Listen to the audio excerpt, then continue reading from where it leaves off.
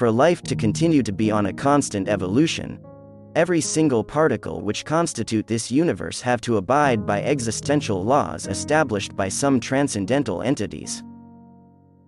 Before anything could ever be born, the pre-existing must perish and vanish from existence.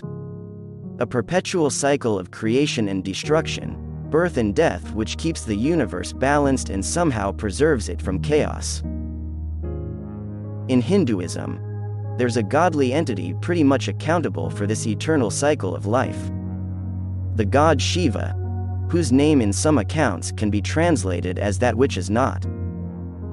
The auspicious god regarded as the destroyer within the supreme triad of deities, with Vishnu the preserver and Brahma the creator, whom together formed the holy trinity of Hinduism.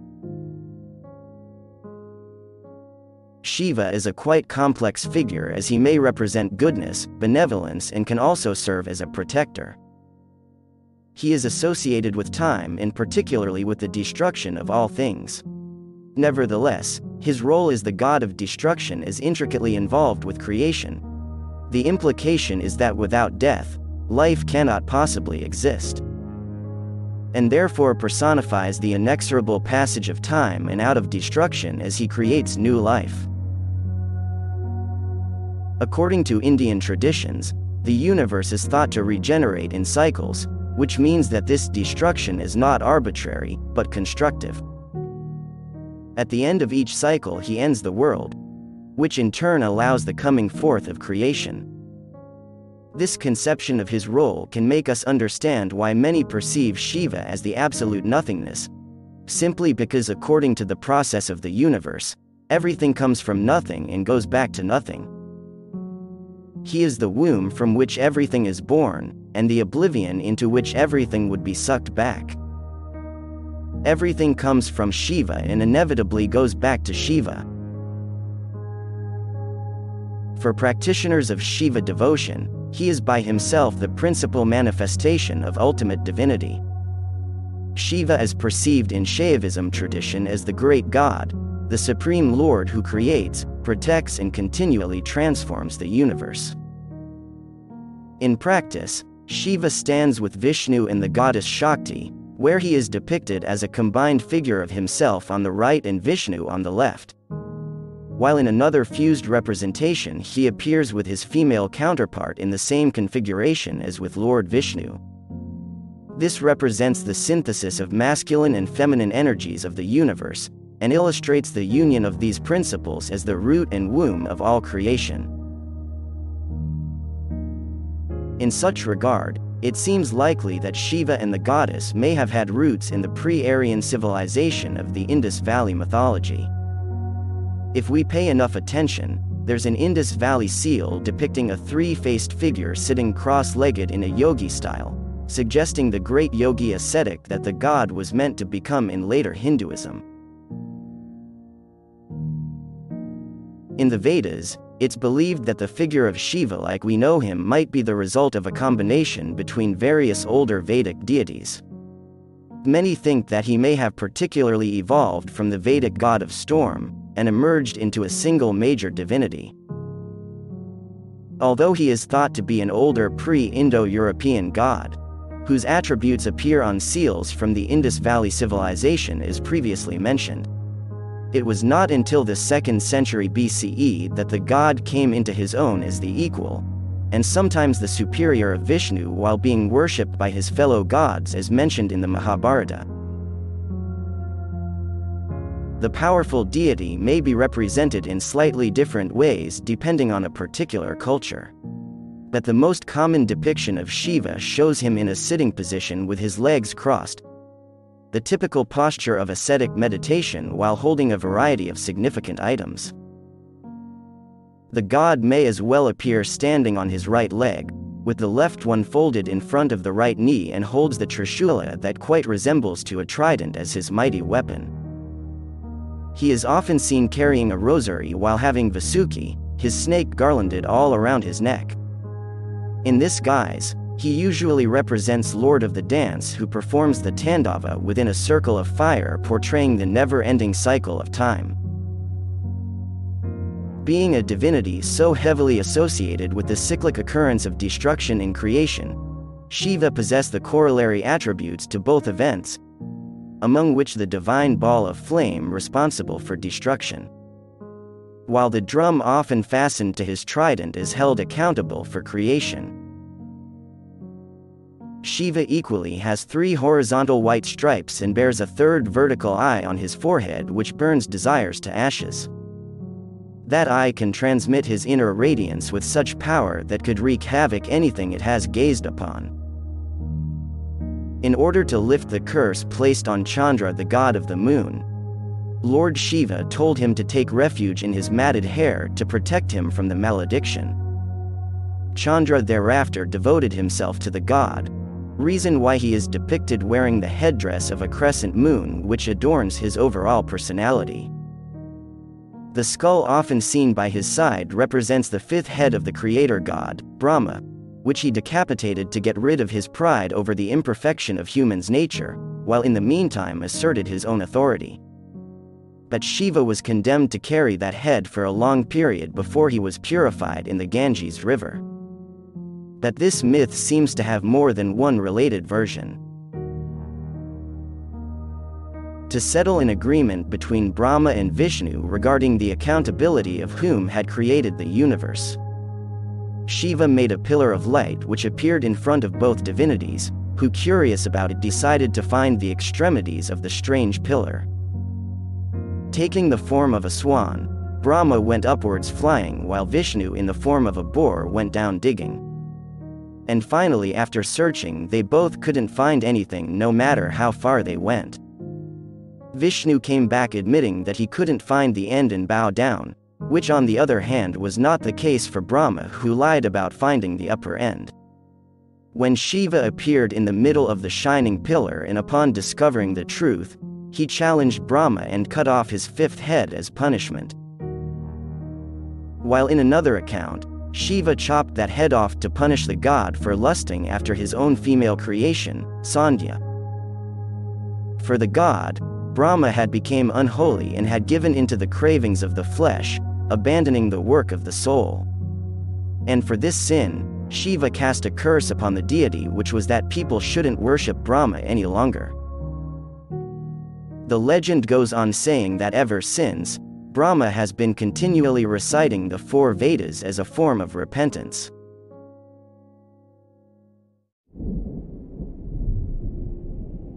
Shiva has always been known for his great power, but he increased it by tricking the other gods and became the supreme deity held above all divinities.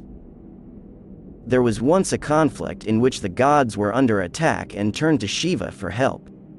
He accepted and offered to lend them half of his strength. However, in order to be an effective weapon, strength needs to be balanced by control, and none of the other gods had the ability to master his tremendous force.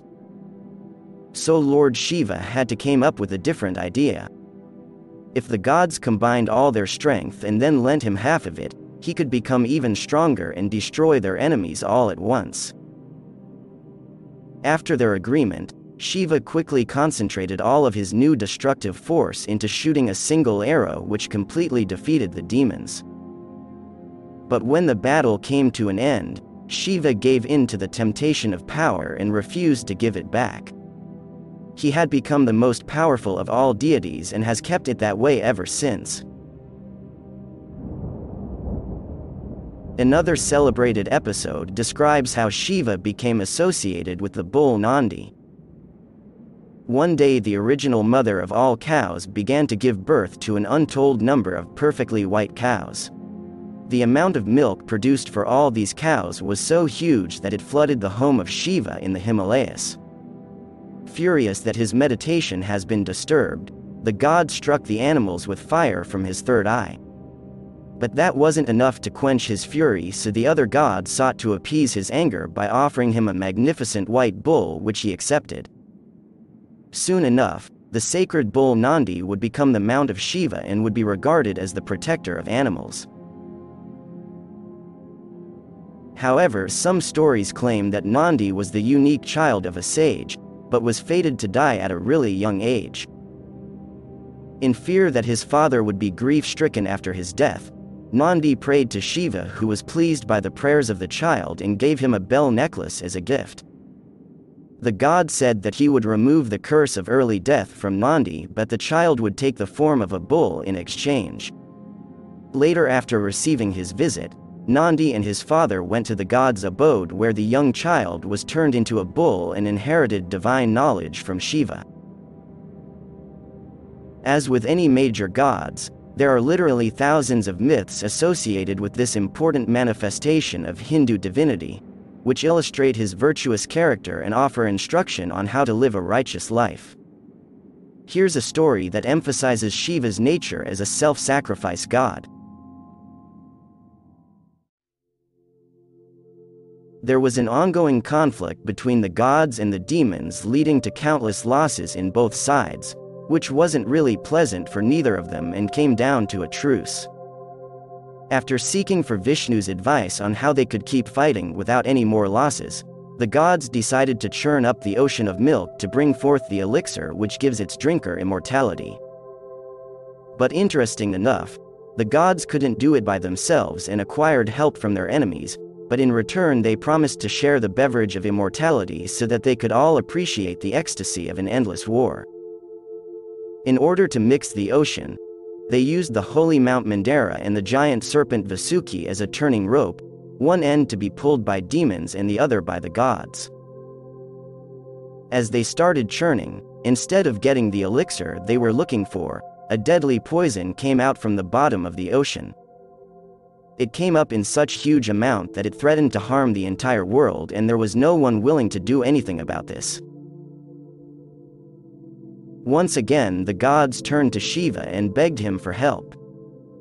Without any concern about his own well-being, he collected the poison in his palm and swallowed it to save humanity from its deadly effect.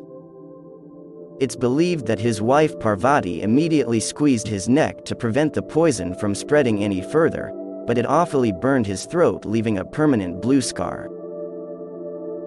And ever since, the god has been depicted as an ascetic with a blue painted throat, indicating this event.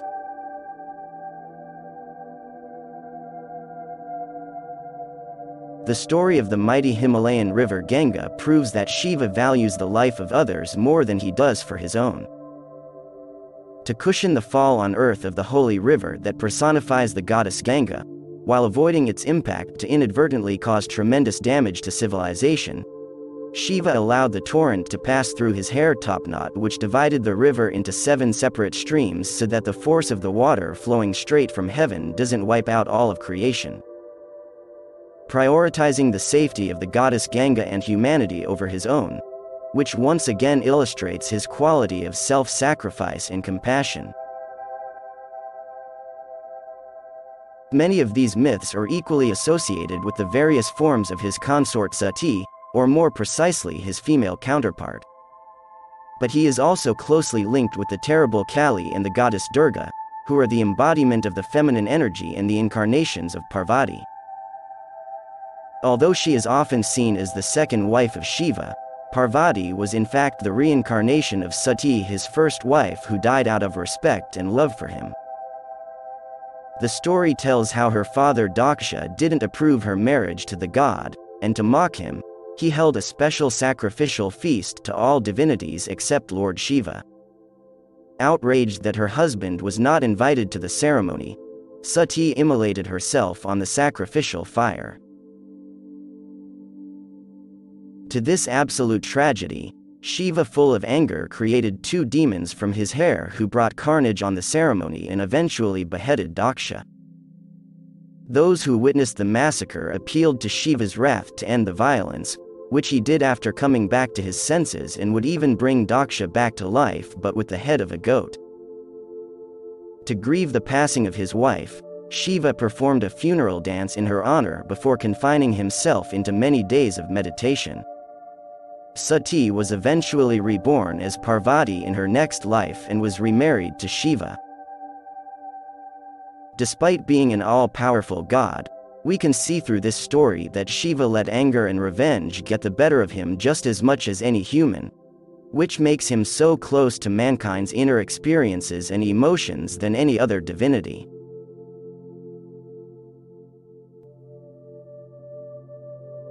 As the one who combines many contradictory elements, there are both benevolent and fearsome depictions of Shiva. In his benevolent forms, he is an ascetic and lover as well as a householder with his wife Parvati and his children. In his darker side, he is often depicted as an ash-smeared vagabond who either roams the graveyards killing demons, or appear as the leader of evil spirits. Devotees of Shiva worshipped him across India as the most auspicious aspect of a divinity, and he is revered in many guises of his own divine supremacy. As the great ascetic, Shiva is the ultimate and the omniscient yogi who lives an ascetic life on the legendary Mount Kailash. In this model of the yogi ascetic, the deity shows severe self-discipline and abstention from all forms of indulgence and pleasure of the flesh, concentrating rather on meditation as a means to find perfect happiness. This representation of Shiva is believed to be his destructive aspect, but also the form that brings relief to those who place their faith in him while serving as the protector of Vedas. He is the origin of meditation and yoga, which doesn't refer to a bunch of body and breathing exercises as generally supposed, but instead refers to a really powerful tool necessary to raise human consciousness. In reality, yoga is all about understanding the essential knowledge of how life is created, and how it could be taken to ultimate possibilities. As the Lord of the Dance, Shiva appears as Nataraja, the full cosmic capacity of the god that sweeps away all ignorance, represent the exuberance of creation. It combines in a single image the roles of Shiva as creator, preserver and destroyer of the universe, which conveys the Indian conception of the never-ending cycle of time. Nataraja portrays Shiva's musical play that is the source of all existential movement, a process through which his steps follow the rhythmic sound of universal forces. The divine energy of his dance makes his hair fly to the sides, a symbol which implies that through believing in Shiva, his devotees can achieve salvation. He holds in both upper hands the Damaru that made the primordial sounds of creation, and the fireball powerful enough to destroy the entire universe. With his lower right hand, he makes the calming Abhayamudra gesture that restrains fear, while the other points towards his raised foot, signifying refuge for the worried souls. The dwarf-like figure being trampled by his right foot represents Apasmara Purusha, the personification of ignorance leading mankind away from the truth. The purpose behind this dance is to release the soul from the snare of illusion, and takes place at the center of the universe, which is actually within the heart of each individual. Another guise which devotees generally worship Shiva is through the lingam, a sacred stone phallus accompanied by the yoni forming the focus of worship. It symbolizes fertility or divine energy found in temples of the god. Many believe that the myth behind this worship came from during the time Shiva was mourning the death of Sati, and before her reincarnation he went to a forest to live with sages. But after some time, the wives of the rishis soon began to pick an interest for the god. Out of rage, the rishis first sent an antelope and then a gigantic tiger against the god. But Shiva swiftly dealt with them and wore the tiger skin thereafter, symbolic of his famed prowess as a hunter. The sages then cursed Shiva's manhood, which fell off in consequence. As the phallus struck the ground, it gave rise to a violent earthquake and inevitably scared the rishis, who later begged for forgiveness, which was given. But in turn, Shiva told them to forever worship his fallen phallus as the symbolic lingam. While proving his superiority to Brahma and Vishnu, the cosmic pillar of light which appeared during the fight between both divinities in fact emerged from the lingam of the god. But this story of Shiva's lingam is not an interpretation shared among all devotees of the god.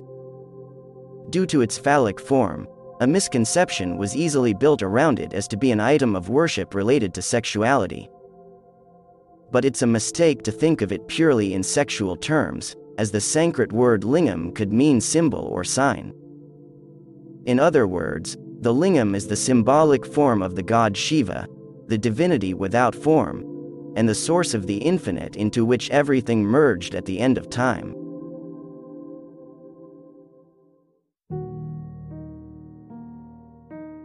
In Indian spiritual traditions, Shiva is a deity with the linked roles of both creator and destroyer of life. However, when we say Shiva is the destroyer, that universe he destroys doesn't always allude to what we can see and touch.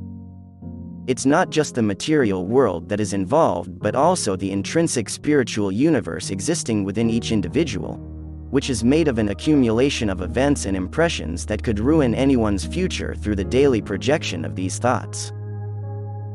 So in order to let mortals appreciate life and the greatness of creation, Shiva gets rid of illusions and imperfections of this world while paving the way for beneficial changes. Shiva chiefly symbolizes the coming together of opposites, as his destructive power is balanced by his power of creation, just like his exuberant dance is paired with the love of meditation, and his quick judgment is tempered by mercy. Therefore, Shiva is absolute stillness and absolute movement, the fundamental access to the source of destruction in creation. Thank you for making it to the end of this video. If this was in some way helpful, do consider subscribing, commenting and sharing, as it allows the channel to grow. And as always, stay curious.